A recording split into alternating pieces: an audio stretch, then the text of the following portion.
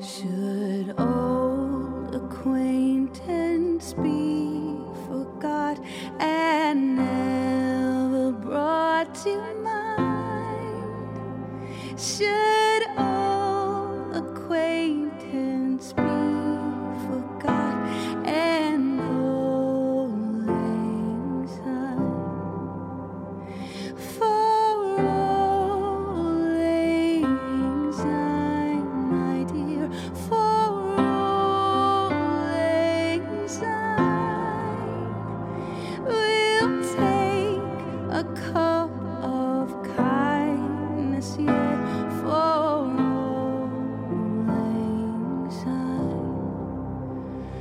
For old lang syne, my dear, for old lang syne, we'll take a cup of kindness yet for old lang syne.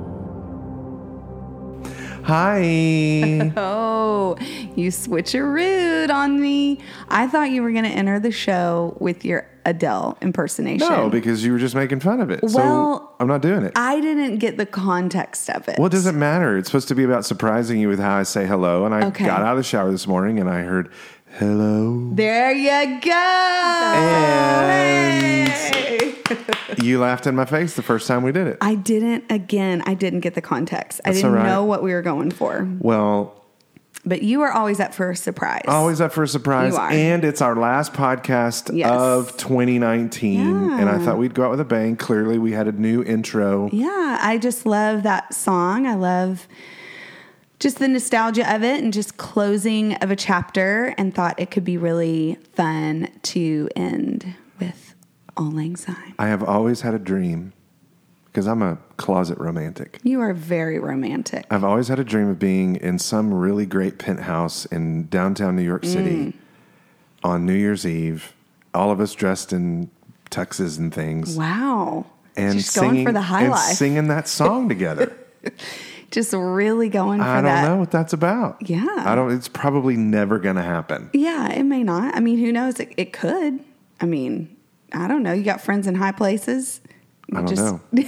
Jet on up in I'm a sucker tux for a to good New York. rom-com at Christmas, so I don't know. Maybe It's a little that's When what Harry Met Sally. It does sound Yeah. very, fun. I mean, I agree. Like the whole ball on New Year's sounds like really fun. But that is Speaking not- of New Year's, Yes, we're taking it back. We're going to talk about. We're coming up on the end of a decade. true.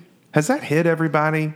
I think it's starting to hit people. And I think it's also starting to force us to kind of like take an inventory of like what, like that's 10 years is a lot, Heck yeah! And so we're heading into the 20s.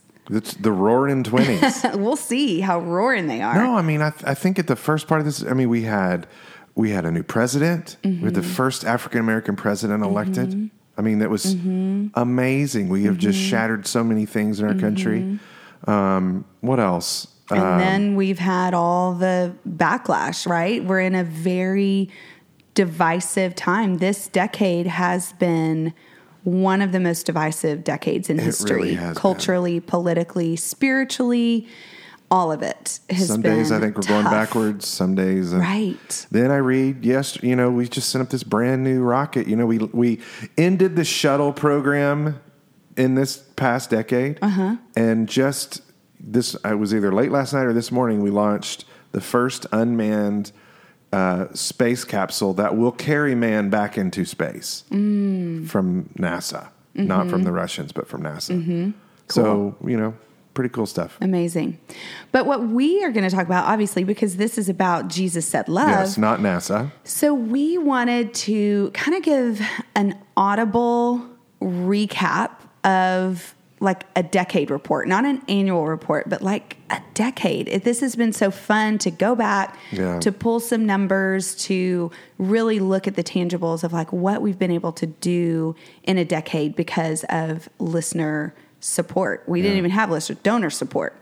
Right. But it's just been it's remarkable. It's been a fun trip down memory lane, and we're also joined by our now longest serving staff member, Jersey Schmidt, whose name really is Kelsey, but we'll get into that in a minute. This is her first time on the podcast. She's been with us half of the past decade for 5 years. Which has been like the busiest 5 years. Totally. For busiest sure. 5 years. It's crazy transition. It's been a decade for sure. Okay, so let's start first. Everyone knows you as Jersey, but that's not your name. No, it is not my name. So give us your real name. So my real name is Kelsey. And why do we call you Jersey? So when I first came on as an intern mid-decade, there was a Kelsey on staff. She's so wonderful. And it was just getting way too confusing with the emails. And I don't know if we were using Slack at that point, but all the messaging systems of like, which Kelsey you're talking to. And so I think I had told y'all when I'd first joined that I was from New Jersey. And I was like, you want a nickname? And I was like, I'm here for it. And so Jersey it was. And it kind of just stuck. And even when Kelsey moved on and moved to Colorado, I was like, well, everybody knows me as Jersey through JSL. So I'm just going to keep it. I love it. It's like on our business cards. On my business card. Everybody's always like, gosh, that's such a badass name. Like they love it. It's cute. It's fun. And it gets interesting when I meet people outside of JSL who know me as Kelsey, but then they'll meet me through context with JSL. And it's like, well, I thought you were Kelsey, but Jersey and also your social media and what. And so it's always a fun little story to get to share with people. Well, we're glad you're on today. She's going to chime in here and there. Because she is our director of social enterprise. Yes. So she helped develop all things lovely. But she didn't start there. Nope. She started as an intern. Yep. 2015 summer. You did my interview. And I don't remember anything about it. Where did y'all meet for your Dichotomy. interview? Actually, dichotomy. We were talking about this the other day, and Brett goes, who interviewed you? Was it like Kelsey or was it Kelly? And I was like, Brett, it was you. And he was like, no, I didn't. And I was like, yes, you did. The old future-oriented 8 strikes again. Yeah, I remember walking into Dichotomy. Brett was already there, and he had this huge pot of tea that he did not share with me. You didn't ask. All on his own.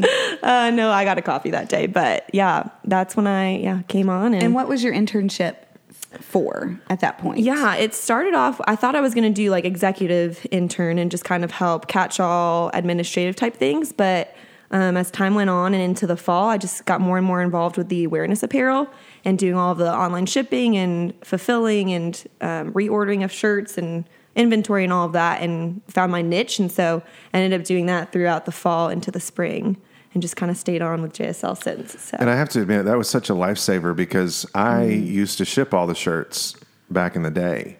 Mm-hmm. And I haven't shipped a shirt since you've come on. And so I thank you for that because that was always... All hail.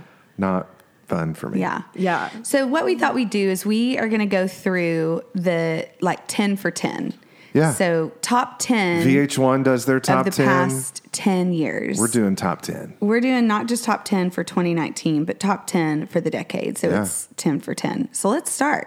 What's number 1? 1500 Columbus. Hey. Oh my gosh. That was a game changer. Yeah. The fact that we got a building. When we started Jesus Said Love, it was in our little back guest house. We were flying solo. I mean, really, it was you and I and some volunteers. We would meet in our front room at our main house. We would house women sometimes in the back house. We would babysit dogs as they went to rehab or had transitions. And it really was very organic and grassroots, but it was needing structure. Yes, it was needing business structure. Yeah. But the one thing we didn't want to do is lose the homey feel. True. Because that was what we grew to realize was an integral part. People would walk in our home and just take big, deep breaths and go, I feel so peaceful here. Yeah. So in what year was it that we were gifted the building? Okay, so we sat down with this wonderful couple at Common Grounds, and they said, "What do you guys need?" And we had identified this building as something we wanted, and so we were just telling everybody the story. We need to buy this thing for like $200,000. Our partners at Hole in the Roof office here, and we knew they were going to buy 1125 Washington. Right. So this was going to be going on the market. Right. And they knew we were, because Genevieve's one of our board members, and they knew they were going to be selling this building, and they were like, do you guys want a first offer at buying this building? And we were like, we don't have $200,000. Like, But we were like, sounds I mean, they great. put a sign in the yard, and Yeah. I mean, we were just committed to, we're going to tell the story when people ask. It's $200,000, and we think we can renovate it for $100. So it was 20 what? that was 2013. 14? 2013 is when we started talking about For it. sale. Okay. Maybe mid 2013. Okay. So 2014, we sit down with this couple, and they said, "What do you guys need?" And we said, "Well, you know, this is what we need. We want to buy this building." And da da da da da. And they said, "We love what you're doing. Let's take a week and pray, and then we'll come back and talk." So a week later, we go back to Common Grounds, and we sit down and pleasantries, and then he says, "So we've been thinking about what you guys need, and why don't you go ahead and put us down for 2?" Yeah. Remember that? Well, I thought that though was in 2015 because our Dallas team was here and in 2014, and we were like No, praying we around the closed block. in October of 2014. Okay. Cool. You got to trust me on these numbers. Yeah, I'm doing it. So he said, "Put me down for 2." Mm-hmm. And I said, "Oh, that's so kind. Thank you. Like $2,000. That puts us that much further ahead." And he started laughing. And I said, "What's so funny?" And he said, "I think you missed what I said, Brett. Put me down for 200,000, and then you go use that and raise the 100 to renovate." And I fell on the floor. Nobody had ever given us that kind of money, and that paid for the building. And so we bought the building. We closed in October 2014, and then we spent the next year and a half renovating. And then we opened. When did we open? 2016. Yeah, November 15th, 2016 was when we did our Ribbon ribbon cutting. cutting. Yep. So cool. Yeah. I thought being gifted this space, you know, it really was blood, sweat, and tears poured into this thing. And even when it was just knocking it down to studs, of course, we had the asbestos abatement that came up. We Oh, had my gosh. lots of unforeseen expenses. You pulled so many nights building our cabinetry and our desks, and I think your hands probably still hurt from running those saws and stains and all that Maybe. kind of stuff. Well, I mean, you know, we ran out of money. Yeah, You know, everything right. became more expensive, and we learned the hard way. We got taken to the cleaners by some contractors, and, you know, I mean, it's just, Electrical, I mean, all those unforeseen things. but then, you know, speaking of electrical, I got to give this shout out. My Yes. gosh. So we've got this bid from Williams Electric Company here in Waco, Texas. And it was, you know, it was something like $20,000, I think. And they were basically retrofitting the entire building, like from the ground up. And we get to the end, and the owner, Barry Williams, and even if this is embarrassing to him, I want everyone to know his generosity. He texted me and said, "Hey, it's a gift. We've been honored to be a part of this project, and we look forward to how that space is going to serve so many women in our community." Yeah. They freaking comped all that electrical It's work. amazing. I mean, it truly is the generous community that we live in. I mean, the plumber, the Central Texas Plumbing Solutions, Yeah. they knocked off so much money. They gave us we had to have a water fountain. You Yeah. know, why do you have to have a water fountain in 2017? But you do to pass inspection. Well, they gave it to us, and we know how many plastic water bottles we're saving. 3,200. I actually looked the other 3,200 Yeah, to 32. date. I was actually refilling the Keurig this morning, and I was like, oh, wow, we've hit 3,200. We have saved 3,200 plastic bottles. Yep. Wow. Over the past 2 That's years and being really in the building. awesome. Amazing. That's really great. And we also know that even in this space, we were able to carry everything from the colors. Leslie Myrick, who helped us with the design and the color palette, really choosing, you know, to offer comfort and offer a space that would not be triggering to people who've encountered sex exploitation or violence, human trafficking. It really does have a piece about it. It does, but I have grateful. to say, babe, while we did have her help and she was great, I think at the end of the day, we can all say the vision of this space, it was yours. Mm-hmm. You were the one that held our feet to the fire on being intentional about every piece of furniture, every rug, it's got to be straight. It can't be crooked. That Does piece that of art. kind of drive you crazy? In the moment, it drives me crazy. But as I look back, But then you step back and you're like, oh, that totally makes sense, and it makes it and it so much matters, better. and it matters, and it matters to our women, and it matters to the guests who come through. I mean, even just yesterday, I'm in Lovely, talking with some folks who had come in, and they were blown away by it. That was their first time in, and you're the one that picked that color for over there, and it's this dreamy white that's kind of pink. And at first, we were like, it's too pink, but everyone comes in and they're like, this place is lovely. And not to be corny, but that's what they say when they walk in. And I think that's the beauty of your attention to detail. It's not about perfection.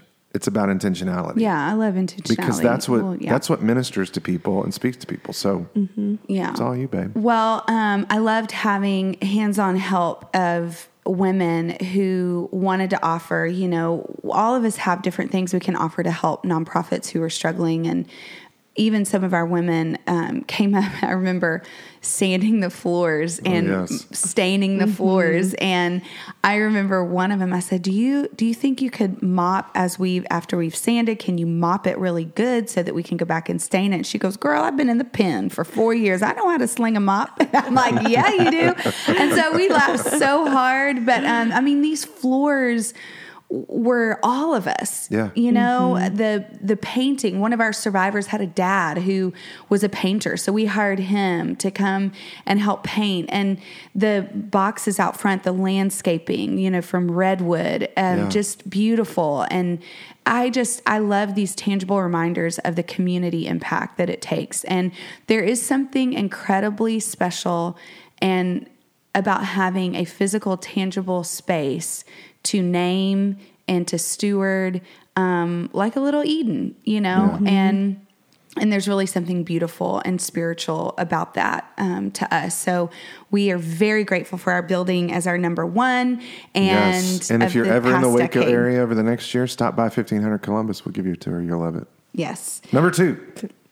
Yeah. Dun, dun, dun, dun. Lovely Here we go. Enterprises. Woo. Let's talk about Lovely. Speaking of Lovely, Jersey, what a ride. Totally. I think back on it, starting off as an intern in 2015, and then even just that first year, how much had developed and been dreamed and grown. And so, I think as I was doing the awareness apparel that fall, moving into the spring, started kind of more so working on the side of creating t-shirts and helping design, and really realizing as we were moving into the final stages of getting the building done, we have this space.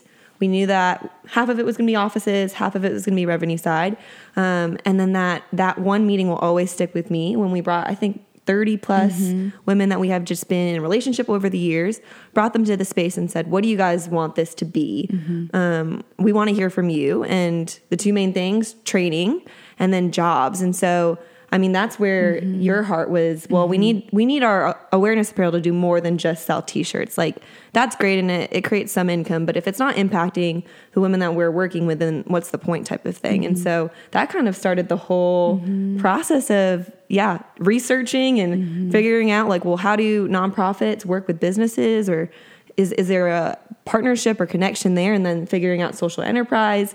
And then alongside all of your mother side stuff, I think was that spring as well. We went to a conference, met with the president of the Giving Keys, Britt Grantmore, and got to talk with her. And she, walked us through what is social enterprise, and then starting our own research into it. Yeah. So even before that, before we went out to LA, Brett and I drove down probably in 2015 to meet with Raven and Lily, the CEO of Raven and Lily. And probably starting in 2014, when we were gifted this space, and I saw that it's naturally divided into two spaces, knowing we wouldn't need the whole thing for training and counseling and those types. And I just started thinking about what could this space become, and started doing a lot of research on social enterprises. And knowing that since we were working with women in 2004, we were outsourcing jobs all the time. We were outsourcing, trying to find employers, trying to find healthy workspaces. And it just it doesn't always work. And I really just had this dream of this space that would be a safe space for survivors, that would be a space eventually that they could even bring their kiddos if they needed to.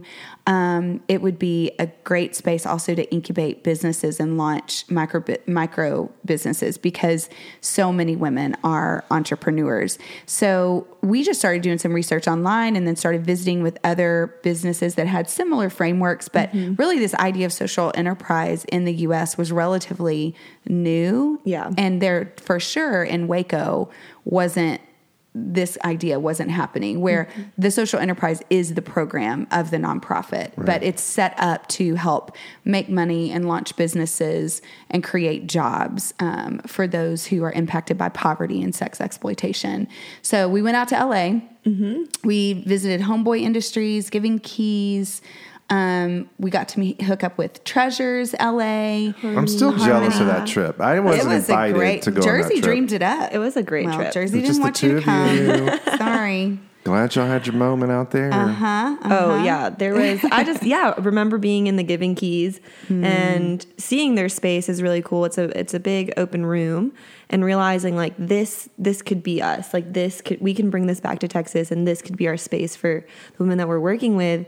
And Em and I got dinner. I think it was dinner afterwards, and I just looked at her, and the ugly cry just commenced. It was tears everywhere, and I don't even know if you could understand half of what I was saying to you. I don't know if you understood back. I was just like, thank you. And I think your words were like, I want to help you build this dream. Like, I see it now. Like, I want to help you. And like, words to my heart have never just. But I think what's so critical, what's so critical and big about those words was you, Jersey, were on a trajectory to go to medical school. Yes, I was actually mid studying for the MCAT. And so this was a major moment for you. It was I'm either going to go right and go medical school, or I'm going to go all in on this fat risk.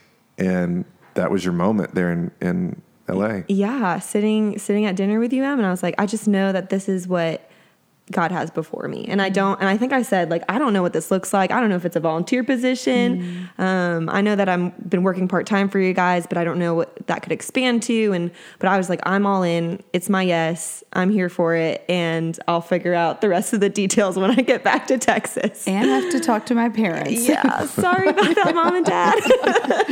It's like, break on those dreams. You can go to medical school anytime you want. Oh my.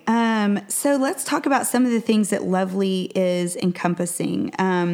One of our first hires was Mimi, who was a part-time employee. And I remember her having a newborn, and just this being her newborn's like first experience as a child was embodied all around, all things Lovely. And she did tours. She helped us inventory. She sold things before she went on to her next job. Really incredible moment. Yeah, I remember getting to work with her in Lovely. And it was just one of the days we were doing inventory of all of our T-shirts. And she had her son with her and literally just put him up on the carpet, let him like roam around a little bit. And her and I just got to work. And so she's just one of those incredible people that, 2 or 3 weeks after giving birth, she was like, I want to be here. I'm ready to work. And she did. She did. And had we been able to make a hire, it would have been great. Yeah. And that's where our listeners and supporters come in, because if we don't sell, we don't create revenue for employing women. And that is one of the main visions of Lovely, is to be able to hire, not just here's a couple bucks, but like living wage hires. Changing the generational poverty cycle is what we want to be about. It's hard getting there. It is. It's like the biggest challenge ever. Yeah. It's crazy because you see what can happen, and being in relationship with all of the women that we've worked with, and getting to see how being in a safe environment has helped build the resume, even if it's just for a little bit, if we can only hire them for a couple of hours, but having that consistency and how that's helped them in future jobs of being consistent. Right. Yeah, they're really gaining some hard skills. Yes. And if you're listening out there and you're of the business mind, you might be thinking kind of standard business idea of, well, why don't you go take out a small business loan and that will take care of your payroll so you can hire people.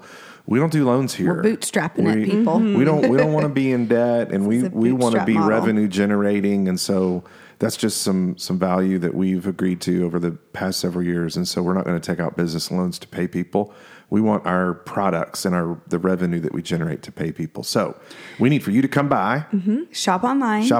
share us on Instagram. and donate. So Be an investor. you could be an investor in Lovely and get a tax write-off for that. Or if you have a foundation that's all about employing women and vulnerable women to trafficking, this would be a great investment. If you have $1.5 million that you just need to unload. Yep. We are here. We're here 1500 for you. Columbus.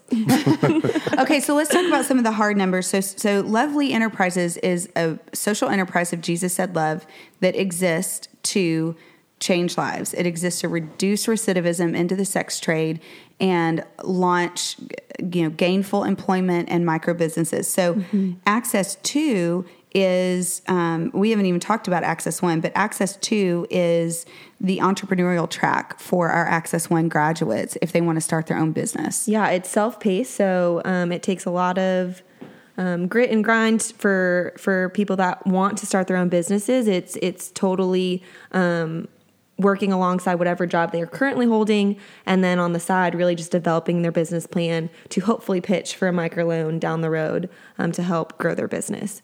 And so it's one-on-one scheduling, meeting after meeting, and really just working hard. I know a lot of the skills that they learn in Access, computer skills and Excel and spreadsheets and all of that comes into play, and it's reviewing a lot of that things to create hopefully a model for where they're just doing it on their own in the future. And so how many hours have you spent working with Access 2 students since we launched Access 2? Yeah, so we launched it fall of 2018. Okay. And since then I've worked about close to 130, probably 140 hours total, one-on-one hours with Access And to those have participants. been all positive and fresh and happy and lovely hours. It's just yeah. perfect. Everything's just perfect. Sunshine and no rain. No tears, no frustrations, just all joy. All joy. Truly it is all joy. Even the is hard joy. parts are still joy. But it definitely is a bit of a roller coaster at times. It's lots of highs and lots of lows, and navigating that together, and relying on community partners as well to help inform those decisions for their businesses. And Yeah, we are very grateful. Part of our Access 2 program is really creating a space for entrepreneurs to succeed and become bankable. So we don't give them a grant. We give them a microloan. This is done through a partnership and a plan through TFNB, your Bank for Life. And so we are super great grateful folks. for them being willing to take Yes. kind of a risk, risk, on Hey, doing yeah, this with a David nonprofit. Littlewood, president and CEO there at the bank, he said, we've never done anything like this, but let's try it. We can take some risks. Yep. Okay. So revenue since 2016. Oh, no, we're going to go revenue since 2010. Oh, okay. Yeah. Yeah, so revenue for Lovely since its launch in 2016 is $112,697. Okay. So that's just been in the last couple of years. Okay. But over the entire decade, because Okay. we're talking about a decade, $262,116. Are you out of breath? I think in 2010, it was like $3,000. That's awesome. And so it's just been this beautiful little slope up the trajectory Yeah. to win. That's so great. It's we need fun to see look it go at. more. We've had 20 volunteers, and we also have Girl Power Initiative that takes place where we partner with other organizations in the community. That is a program in the summer to empower young girls towards self-esteem and self-confidence. Yay! Lovely is lovely. Lovely is Take lovely. us to number 3, Em. Number 3 is Access. So we mentioned Access 1 a little bit ago. Access is a 8-week holistic training program for those who've been impacted by commercial sex exploitation. We hit on physical, mental, emotional, health. We focus on life skills and job training. Those are the 5 areas. Within that, I mean, we've got finance classes, parenting classes, leadership development, spiritual formation. But after Access, women are prepared to gain employment. And one of the ways that we do this, shout out to all of our job sites and our corporate partnerships that provide through those 8 weeks spot job placement on Fridays, so that women, if they are interested in becoming a vet or becoming a vet assistant, they can do their job site and / internship for those 8 weeks at a vet clinic. So they can really gain, like, is this what I really want to do or not? So we have so many great employers around. Visiting Angels, Hole in the Roof. Yes. I mean, great local folks here in town. What was that one company? Oh my goodness, I'm blanking on their name. I don't know. I should have wrote it down. Sorry. Sorry to the company. I can't remember. We're really thankful for you. Well, I want to tag all these employers. So Access is great because of the 17 graduates that we have had, all of them have gone on, right? 17. All of them have gone on to gain employment and or pursue higher education. 100%. 100% employment after they graduate. That's for an 8-week program. Those are incredible numbers for survivors of sex exploitation and or human trafficking. So it's an intense program. The cool thing about it is our most expensive program to run and operate because of the staffing, but also because the women earn wages as they go through. So they are scholarshiped students. Yep. So it costs $4,300 for every Access student to go through the program. Of our 17 that have graduated, 3 have pursued Access 2 and become Access 2 students to help launch their own businesses. So that's really incredible as well. Yeah. Within Access, every student is paired up with an alliance partner. So I want to give a shout out also to our alliance partners. These are some great alliance partners. Have awesome oh my gosh, alliance partners. They are, I think what's so incredible is that for women who have lived in this life, it's sometimes the only network that you have are other women in the life hustling, doing, running the game, whether it's addiction or, sex work. It's like that becomes your network. That becomes the reality that you live into. And so our alliance partners offer a different lens on what the community looks like and what their knowledge of life is and their connection. So alliance partners are not mentors. They're not counselors. They're not fixers. They're not Sunday school teachers. They're not, they may do that elsewhere, but these are women in the community who have said, I will partner with you. And that alliance is about mutuality. It's about using these 2 powers that are coming together to form a friendship. And so they meet once a week with women through Access and commit to doing that for a year, just as being another resource, another community contact, really expanding their access in our Waco community. Yeah, it's so cool. It's I mean, even awesome. last night at our Christmas party, Access, alliance partners were visiting with their respective Access students. It was great. Ready for number 4? I know I am. Stop Demand School. Go for it. Stop Demand School. We began the process in 2015, but we actually launched our first class in 2017. And what it is, it's a class for those who are arrested buying sex. They're required to take it as part of their restitution, part of their process. And to date, we've had 158 men go through this class. Amazing. And it has been, I'm telling you, it's changed me. You, Emily, actually signed us up to do this unbeknownst to me. And you came back and told me, hey, we're going to start this program for sex buyers. And I thought, okay. And but I didn't immediately sign you up. I said, we're going to do this program. And there's there was a Waco PD officer who ran it. But when you started going and attending, you were like, I think I can do this. Well, yeah, I think I can do it better. I guess that, yeah, I did think. No, I mean, Detective Anita Johnson is a hero. She's in amazing. This from the Waco Police Department. She is a hero. She actually brought the very first John School to the state of Texas. She had worked as a undercover street prostitute and just saw the need for these men. And so this is just a continuation of her vision. Right. And so I'll tell you where, for me, our very first class is where I kind of got where it bit me in a good way. Just hearing the stories of the men and this one particular guy, hearing his story, just birthed a significant amount of empathy, not permission Sure. or, okay. Because I went into it thinking these are scumbags. These are total fools. And how could you do such a thing? But after hearing this story, and I don't have time to tell it right now, but the empathy bug hit me. And so now 158 men later, I see every man has a story about why they got into the position that they were in. It's not because there are some bad guys, absolutely, but they're not all bad guys. They've made bad decisions. And so one of the things that we do at Stop Demand is to invite them to not let this define who they are. Let it inform who they are, but they don't have to walk away and wear this badge for the rest of their life. So where did Stop Demand School end up taking you? Well, now, even heading into 2020, we're trying to make this program available to people in the corporate world, people in the church world. We've had people asking us, how do we make this available in schools? Right. Because we talk about everything about the sex industry and its harms, and that includes porn and online stuff. And so we know now today there's such a need for that. And so, I need the church to be talking about this. I had an opportunity just a couple of months ago to speak to almost 100 pastors in East Texas and to invite them to think about these things. And we tiptoe around this in the church. And, in the corporate world, we don't talk about it because many in the corporate world are a part of it. And so if you start talking about it, then you start to expose them.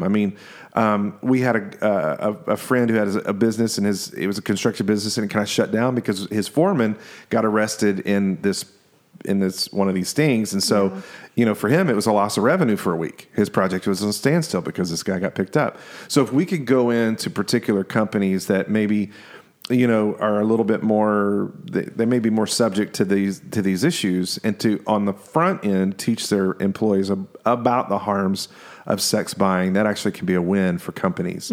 Oil companies and people like that. We know that there are large oil and gas companies that at their major conferences, they actually bring in prostitutes to service their employees. And so if we can actually talk about the harms of that to those companies, it's a win.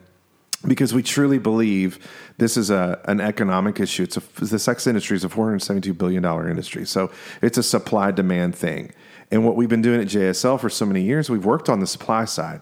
But now that we work on the demand side, that's where it's at. If there is no demand, there is no need for a supply. Yeah. And so we've got to target the demand. And so another cool thing is late last year, I think it was, I was invited to the governor's office, and they invited about 20 stakeholders around the state. Faith-based, the Speaker of the House was there, the Director of DPS was there. And we all sat around the table and talked about the need to go after demand. Because what we believe is we've got to stop arresting sex workers. Yeah. There's a reason they're doing that. Yes. Yeah. And to arrest them just perpetuates the cycle that they've been in. Yeah. And so it's really cool to be able to give some influence into that conversation about what we're doing here in McLennan County at the state level. So we're really, we're trying to help legislate things like making sex buying not the same as a speeding ticket, but to make it a 4th degree state jail felony. Because we want to see the buyers stop. And so we want to penalize them even on their first go. Yeah. And you can hear more about that. We have a 3-part series on the issue of demand if you want to look into that more and hear more about it. But it's been incredible work. It's a major highlight. Number 5. We won't spend a lot of time on this, but you can go do your own research. But one of the coolest opportunities we had in the last decade, for me personally, was get to be a part of testifying on a House bill in the Texas State Senate.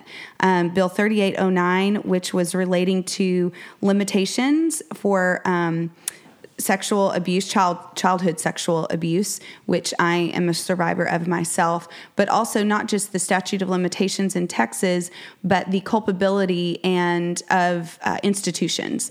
So this bill really was important to us, not just because we know that childhood sexual abuse grooms women for a life of exploitation and can certainly be a part of their entry into it, but it also means that if there are trafficking situations happening among minors in a strip club, that those businesses, if they know and are culpable and complicit to it, they can now be held accountable. And so I think one of the things in light of this that we just saw is like, if there is a higher standard, then everyone has to rise to that higher standard. Yeah. And it's the same thing for what we're promoting with Stop Demand School. If the bar is set here for corporations and for, then everybody rises to the top on that. But if we keep creating and generating and overlooking and are complicit to these loopholes that where offenders and people who are committing heinous and evil acts, we got to stand with the heroes, the sheroes of this bill were the gymnast who had survived the incredulous harm from Dr. Larry Nassar. These were U.S. Olympic team athletes who had endured horrendous and heinous abuse at the hands of Larry Nassar, but with the oversight. The sheer oversight of coaches and the USA Gymnastics Association. I mean, it truly, I'm so thankful for this bill because it means institutions will be held accountable and victims can now be compensated. And it was an honor to meet those ladies. Incredible. And have dinner. Amazing. And you did fantastic. Yeah, thank you. Fantastic. It was great. Okay, so number 6. Number 6. Bum, ba, ba, ba. Donors. I want to just brag on our donors for a minute. I mean, when I think back over the decade, I mean, just this is what you've done, donors. This is what you've done over the past 10 years. Almost $3.6 million. Wow. $3.6 million awesome. Towards those impacted by the commercial sex industry. Incredible. We don't take government grants. We have received very few private grants. The majority of our funding up until the past couple of years has been by moms and dads, college students. We have 2 people that have been giving $5 a month from New Hampshire. Awesome. Since the past. Love it. Love them. I mean, things like that. And there's 3 quick stories that come to mind about how you have stepped up specifically above and beyond just your regular. We want to support outreaches. We want to support victim services. In 2011, we had a dancer who died, and we've talked about her for years, Dixie, and we were in the hospital room when they pronounced her dead, and her family was deeply impoverished. And I remember her mother, when they asked, where would you like the body taken? And her mother, through tears, said, I don't even know. I can't afford any of this. And right in that moment, I stepped out and I pulled him aside and I said, we'll take care of this. And as I left, I remember driving around the helipad at Hillcrest Hospital thinking, what did I just commit us to? Right. Because we didn't have any money at that time. It was 2011. We didn't have any money. And I went home that night. It was like midnight. And I just fired off an email to our database and said, this is what I've signed us up to do. Can you help? And in 48 hours, we had raised over $9,000 from all 50 states and from 2 countries outside of the United States to support. And we were able to say to her parents, we're going to provide the best funeral possible. And it was a ruckus. and then, a couple of years later, we had dancers call us back when the West explosion happened. We had 3 or 4 dancers call us and said, we have a friend who lost everything in the apartment complex that collapsed. And we, sure enough, sent an email out to you all. And within several days, we had raised $27,000 to support this single mom who had lost everything except what was on her back. Right. And so we were able to provide her with an apartment for the entire year. Yes. Totally furnish it with like a Fat Daddy TV. I mean, it was amazing. And then fast forward to Hurricane Harvey. Yeah. We gave away over $16,000 in relief to Hurricane Harvey, particularly around our Houston team. And many of the women that were reaching down, they were able to help them. But we were also able to even help you, Jersey. Yes. Yeah. Because you, during the storm, were where? I was stuck on a cruise ship. So I let one of my friends convince me for her birthday that we were going to go to do this cruise. And so I had parked my car in Galveston, was stuck on the ship for at least 7 days before I finally got a flight out of New Orleans and came home. Whole time thinking my car was okay in the parking lot because that's what the answering machine on the parking lot company said. I think I went down with M. We were going to bring some donations that people had brought by, and we were, bringing them down to Houston. And we went to my car. I opened the door, and water spilled out. And I just smelled atrocious. Oh, it was disgusting. Yeah. My heart just sank, and I was like, "There's no way that I'm driving this off the lot. It's so not happening." So we towed it back, and it was a complete loss. And salt water destroyed the engine, insurance everything. issues, and so we were, by the generosity of donors, we were able to help get you a new car. And it's still running today. And it's just right in the parking lot right now. It's right in the parking lot. So as grateful. donors, if you have donated and you don't know and you don't donate anymore, thank you, because you've been a part of our story. If you currently donate, thank you. If you spot donate here and there, thank you. If you've ever considered donating to JSL, please.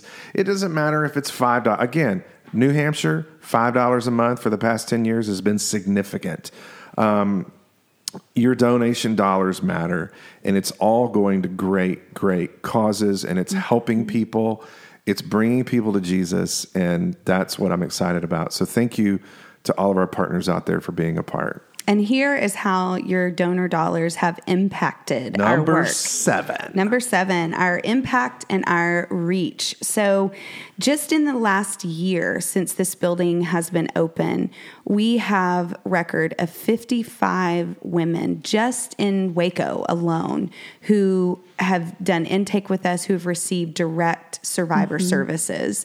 So that is huge. And these are women who, for the most part, this not just drop in, this is ongoing relationship. So that is just in this year alone, 55 women who've been impacted by commercial sex. We obviously know that's not all in McLennan County, but we're hoping to even increase that number more. But here's the deal. Over the past decade plus, so since we began outreaches in 2004, so I know that's tacking on like another, 6 years, right? 5 or 6, close-ish. So in total of the gifts that we have been able to directly hand to women impacted by commercial sex exploitation through club outreaches over the past decade plus has been 35,994 tangible gifts to women in the industry. That's a lot of gifts. It's an incredible reach. When we started back gifts. in 2004, did you ever think we would be giving away that many things? It's still overwhelming to look at that number. Yeah. I'm just like, that's a lot of women. Well, hey, let me just tack one. Let me just tack one on there for you. In the past 10 years, how much we've spent on club outreach and just loving women in the industry, $1.3 million. Wow. Yeah. Just on that alone. Yeah. It's, and we're going to share in a little bit of what that multiplication can look like and what it can do. We have helped with about 10 relocations over the past over the past 10 years. We have serviced, for sure that we know of, who have made outcries, at least 12 women who are identified as human trafficking victims over the past 10 years. Our college chapters and impact, we have 2 incredible new college chapters. So that's Baylor and UMHB, who are doing education and advocacy work on their campuses. We hope to grow that with students who can be more involved and expand those college chapters across Texas. Again, these are just Texas numbers because we're only reaching in Texas. Our volunteer database, we've got 1,000 volunteers from different spheres who help us with this work. That is amazing. Our newsletter and social media reach is over 5,000, and our and then I'll tell you some more numbers. But that's an incredible direct impact of how we're doing. And I want to move on. I'm going to jump to this one. I'm going to call number 8 so that you can see this story. Number 8 is going to be Luna. Oh my goodness. Luna and Summer Shine. Hello, Summer, if you're listening. I'm going to tag you in this podcast, actually, so that I'll make you listen to it. Because I want our listeners to understand what loving women for the long haul means. So it is super easy to say, hey, we're going to reach this many people. We're just going to go out for Super Bowl outreach, or we're going to go out to all these clubs, or we're going to do online outreaches, and we're going to meet hundreds of thousands of people with gifts, right? And that's great. I mean, that is a reach. That is a significant reach. But how does that transfer into actual transformation? Like, and this is where our work, this is where Jesus Said Love is a standout organization, because we're with women for the long haul. And women come and women go, and women leave and women come back, and we're out of relationship and then we're back in relationship, but we remain consistent. We remain steady and grounded in the love and the way that we believe Christ loved, and the way that he says, this is who I am and this is my love and it's not going anywhere. And unless it's harmful, right? Unless the relationship is harming someone, then we continue. We just continue to be steady. And so one of the bright spots, I think, in the past decade has been watching the transformation of Summer Shine. Oh, man. Watching what she has been able to set her feet and her hands to. She has attacked her recovery. Yeah, she has that's a good word. attacked it. And she has made it priority. So you can go back and listen to the podcast of Summer's story, but just to let you know, she was a volunteer with us.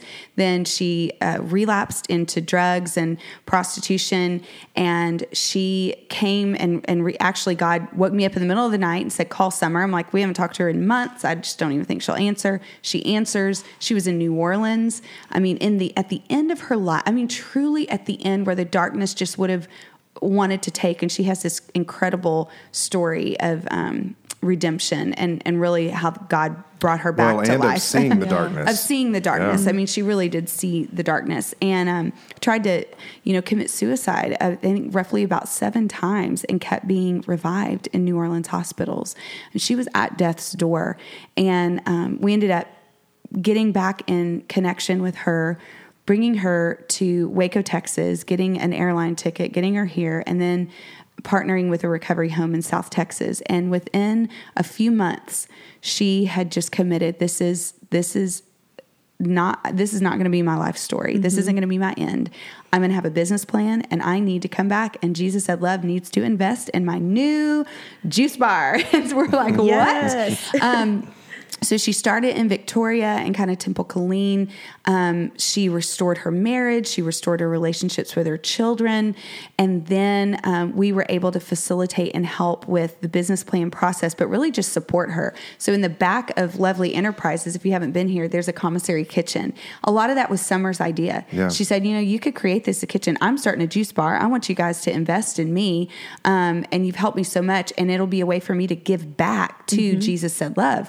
I can pay rent here if you outfit this kitchen. So we raised $9,900. I think Baylor Scott and White were some of the donors of our kitchen, if I'm correct, right? And then they helped to support the commissary. So Luna launches out of there. She gets a contract. She was the first contract signed at Magnolia. Amazing. It rained the first days there, 40 days and 40 nights. Like, That's rained. right, it did. That's right. So we were like, uh-oh, what's this going to be? But then one summer, she sold $30,000 in watermelons. And these tiny little watermelons. We were like- Ingenious. It's great. she cut the top off and put a blender and stuck a fat straw in it and said, "Show me your melons." And that was her hashtag. And it was marketing genius. And so she went on to hire women in recovery. She began to mentor women within Jesus Said Love. And now she has sold Luna, which is incredible as a businesswoman. Effective January the 1st. Effective January 1st. So she has founded and launched a profitable business that she's been able to turn a profit and sell. And now she is a nonprofit founder and exec director of Sunshine Recovery Homes. And her focus now is on short-term recovery housing for women. So she has launched Sunshine Recovery Homes and Unshakable Milkshakes, which is her social enterprise. Yep. So it's been cool to see So how cool. Lovely has been a social enterprise, and now Summer is doing her own nonprofit work and her own social enterprise. Just incredible multiplication there. Yes. Yeah, beautiful story of redemption. Yes. And just, I love her, and she's a pain in my side sometimes. Y'all love each other. And beginning in January, she may be officing here out of JSL. Yes. She also leads a women's recovery group that meets up here called Fight Club. And Fight Club is an all-female... The only AA, all-female. The only all-female AA group. And I was just up here last Wednesday night, and there was 30 to 50 women who are coming here weekly. So it's an incredible use of our space for women pursuing recovery. Number 9... podcast. You know, I love this one. And that, you know, we have talked about doing a podcast for several years now. And towards the end of last year, we were like, are we going to do this? Let's just do it. You gotta go. And so we rounded the corner into the new year. And I believe the beginning of February was the launch of our first episode. Yes. And I remember when we recorded our intro, and you were trying to direct me. You remember that? Yes. And I was getting so frustrated with you because I'm like, you've never done this either, okay? So you quit trying to be perfect because you've never done this, and let me do my thing. And I think that we have eased into this, and we love it. Like, you're taking a picture of me right now as we talk. But it has been so fun. It's been fun to connect with you, Emily, as you take a picture of yourself. It's been fun to connect with so many fantastic guests and hear stories. So the reason why it's cool is because we now had no idea how much resonance this podcast would create. Totally. 28,000 listeners. We've been doing podcasts for how long? Well, a since few February. months. Yeah, since February. And so that listener base is awesome. It's from all over the United States. And we love hearing the questions that come, that information that people want to know. It really gives us so much life to be able to set intentional time aside each week to record these podcasts and to talk get about content out. Talk about content and topics that are dear to us, that are important to us, that we may not necessarily have a stage or somewhere to do it, and to be able to talk about it honestly. Yes. Like, you know, it's Yes. just important. So if Yeah. you're a listener, thank you for being a part of this journey. This is the last episode of 2019. And season 2 begins in January. And I want to jump in and just say the Brett and Emily that you guys hear on the podcast is the Brett and Emily that you will meet in the office, that you'll see at HEB. Like, there's no persona or anything. Like, this is them. It's authentic. It's real. It's literally like you're sitting in the office with us. So I will say, love it. Yeah. And so the coolest thing that has come as a tangible from the podcast, just in the few short months that we've been on the air doing this, is that we had a listener who said, you know, I'm now the CEO of a hardwood flooring company and in the Dallas-Fort Worth area. Do you guys, since you're talking about your Access students and job training, do you have any Access graduates in the Dallas-Fort Worth area who might want to come on and be an exec assistant? I was like, you're not going to believe this, but absolutely. We do. We do have someone, and her name is Elise, who you just heard on the podcast because we got to share this story. Yeah. But through our listeners. That's right. They stepped forward and provided a job For Elise, that then changed the trajectory, and now she's hired on as a survivor advocate for another organization that we work with called Unbound. Amazing. And she has broken the generational poverty cycle for her family, Yes. making a salary, benefits, amazing story. Working with survivors. And that's all because of the hard work that Elise did, but also because our listeners stepped in and said, I want to be a part of the solution in employment. I love it. So it's not about us. It's about the story. It's about the story, and it's about you out there listening, and something that's being said breaks off in you, and you've got to do something about it. This is an active, this is reciprocal. This is all of us in this together. And making a I change. think the podcast has just been one of the funnest things we've done this year. It's one of my so favorite fun. things. I love it. Okay, number 10. This is it. We're about to round it up and close it up. Like a wild torch. Wild torch. Wild torch. You know, since we started this thing, we never did fundraising events. And then a couple of years into Jesus Said Love, we were like, well, we need to raise some funds. So I came up with this great idea, and I still think it's awesome, but it flopped tremendously. It was called Jesus Said Rock. Oh, man. I found some old posters one year of Jesus Said Rock, and I was like, what is this? Oh, my gosh. It did not rock. Y'all are so ugly. I think the first year we raised $427. You got to start somewhere. It's all part of the True. artistic process. We knew music had to be a creatives. part. So then it was like after the second year, we lost it was dumb. And so we were like, we're not doing this. And And so then I think we took 2 years, and Emily, you kept having this beautiful idea of how do we make the sex industry accessible to those with means? That was kind of the question or the statement rolling around in you. And you were like, the arts and story. Always. And so we just began to dream this idea of how we could get people with money into a beautiful space and then hijack them with stories. Robin Hood it. Totally. And just hijack them with stories of because they weren't thinking about that. They weren't thinking about the commercial sex industry. But how do we do that? And in 2015, we had our very first Wild Torch at the beautiful Waco Hippodrome. Yeah. And there was like 320 people there, and it was incredible. It was magical. So take us through. So that was, what year was the first one? 2015. Yeah, 2015. At that time, there was kind of a creative energy that started happening in Waco. The Hippodrome had just been redone. Magnolia was launching, but there were kind of all of these creatives who were kind of on the fringe and wanted to be involved in kind of something different. And so, I mean, we had art, we had live art on the patio. We had Black Oak Art, who wasn't even Black Oak Art at the time. Yeah, no, they were just getting, he wasn't even on the show yet, I think. No, he wasn't on the show. He went on the Fixer Upper show, and I don't think Black Oak was even a thing yet. He was just a potter. And he came out and like slung clay for our donors to see, and then we auctioned off this beautiful vase. We had live music going on. We just elevated the whole experience of story and art and wove it together through song. And so that year alone, we just thought it was a success because it was something different that Waco didn't have in terms of a fundraiser. But we raised $48,000 the first year, 2015. 2016, we raised $52,000. 2017. Or 2016. Did I say that? No, 2015, 2016, 48. 2017, $227,000. Okay, so that was a huge jump. What in the world happened? And I think what happened in some senses was that, first of all, people started becoming aware of the issue of sex exploitation in our community. Yep. There was an increased awareness. Our sheriff was doing a lot of good work surrounding human trafficking. Other agencies in the Human Trafficking Coalition was becoming really visible. But also, we decided to talk about, we had a building.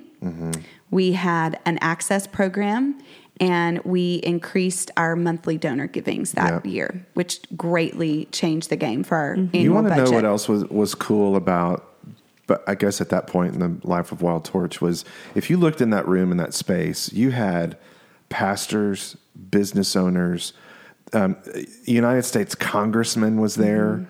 The mayor has been there since day one. Members of the city council, law enforcement, Sheriff Parnell McNamara has been there every single year. Local, educators, but you've also had women from the industry also there. Yeah. And it was this just beautiful conglomeration of everyone moving and eating and laughing and drinking and celebrating together, all for something that was really, really important. And we cried together, we've laughed together, and we're changing the world together. And, 2018 was fantastic. It was, I think, 197.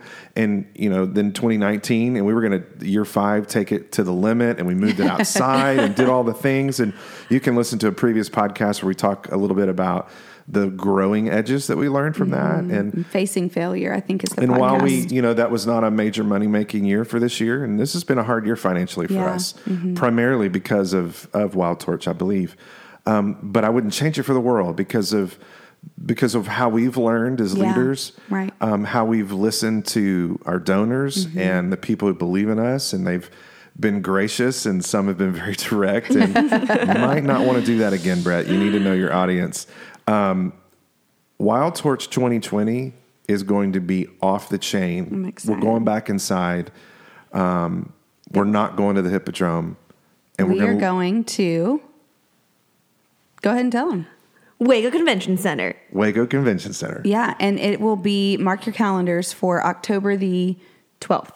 12th. Okay, so October 12th, Wild Torch 2020 is coming to Waco, Texas, and we want you to be involved. Why it's so cool that it's at the convention center is not just because it's a very, it's an indoor environment, so we're reducing some risk that way, but it is literally on the same plot of land right next to, overlooking the former red light district in Waco. Waco, Texas was the second legal red light district in the nation. So this is very significant. We cannot wait to weave in some of that story as well into the narrative and bring it from past to present, and the impact that you can make and that we can have on changing the future for generations to come. October 12th, 2020, Wild Torch 2020. So it's been quite a decade. It's been quite a decade. Yeah. We did it. We went through the 10. 10 to 10. And, I will say it again. I will say it every single day. We couldn't do what we do without all of you out there who listen, all of you who pray, all of you who give, all of you who come and volunteer your time or bring by gifts or bake pies or participate in mission trees in local churches, or just send emails of encouragement. I mean, just your words of, when you said this is what it did. I mean, all of that puts wind in our sails to keep going. Because I'm not going to lie, this work is hard some days, some weeks, some months. And everyone who works here currently or who has worked here in the past has some scars. Right.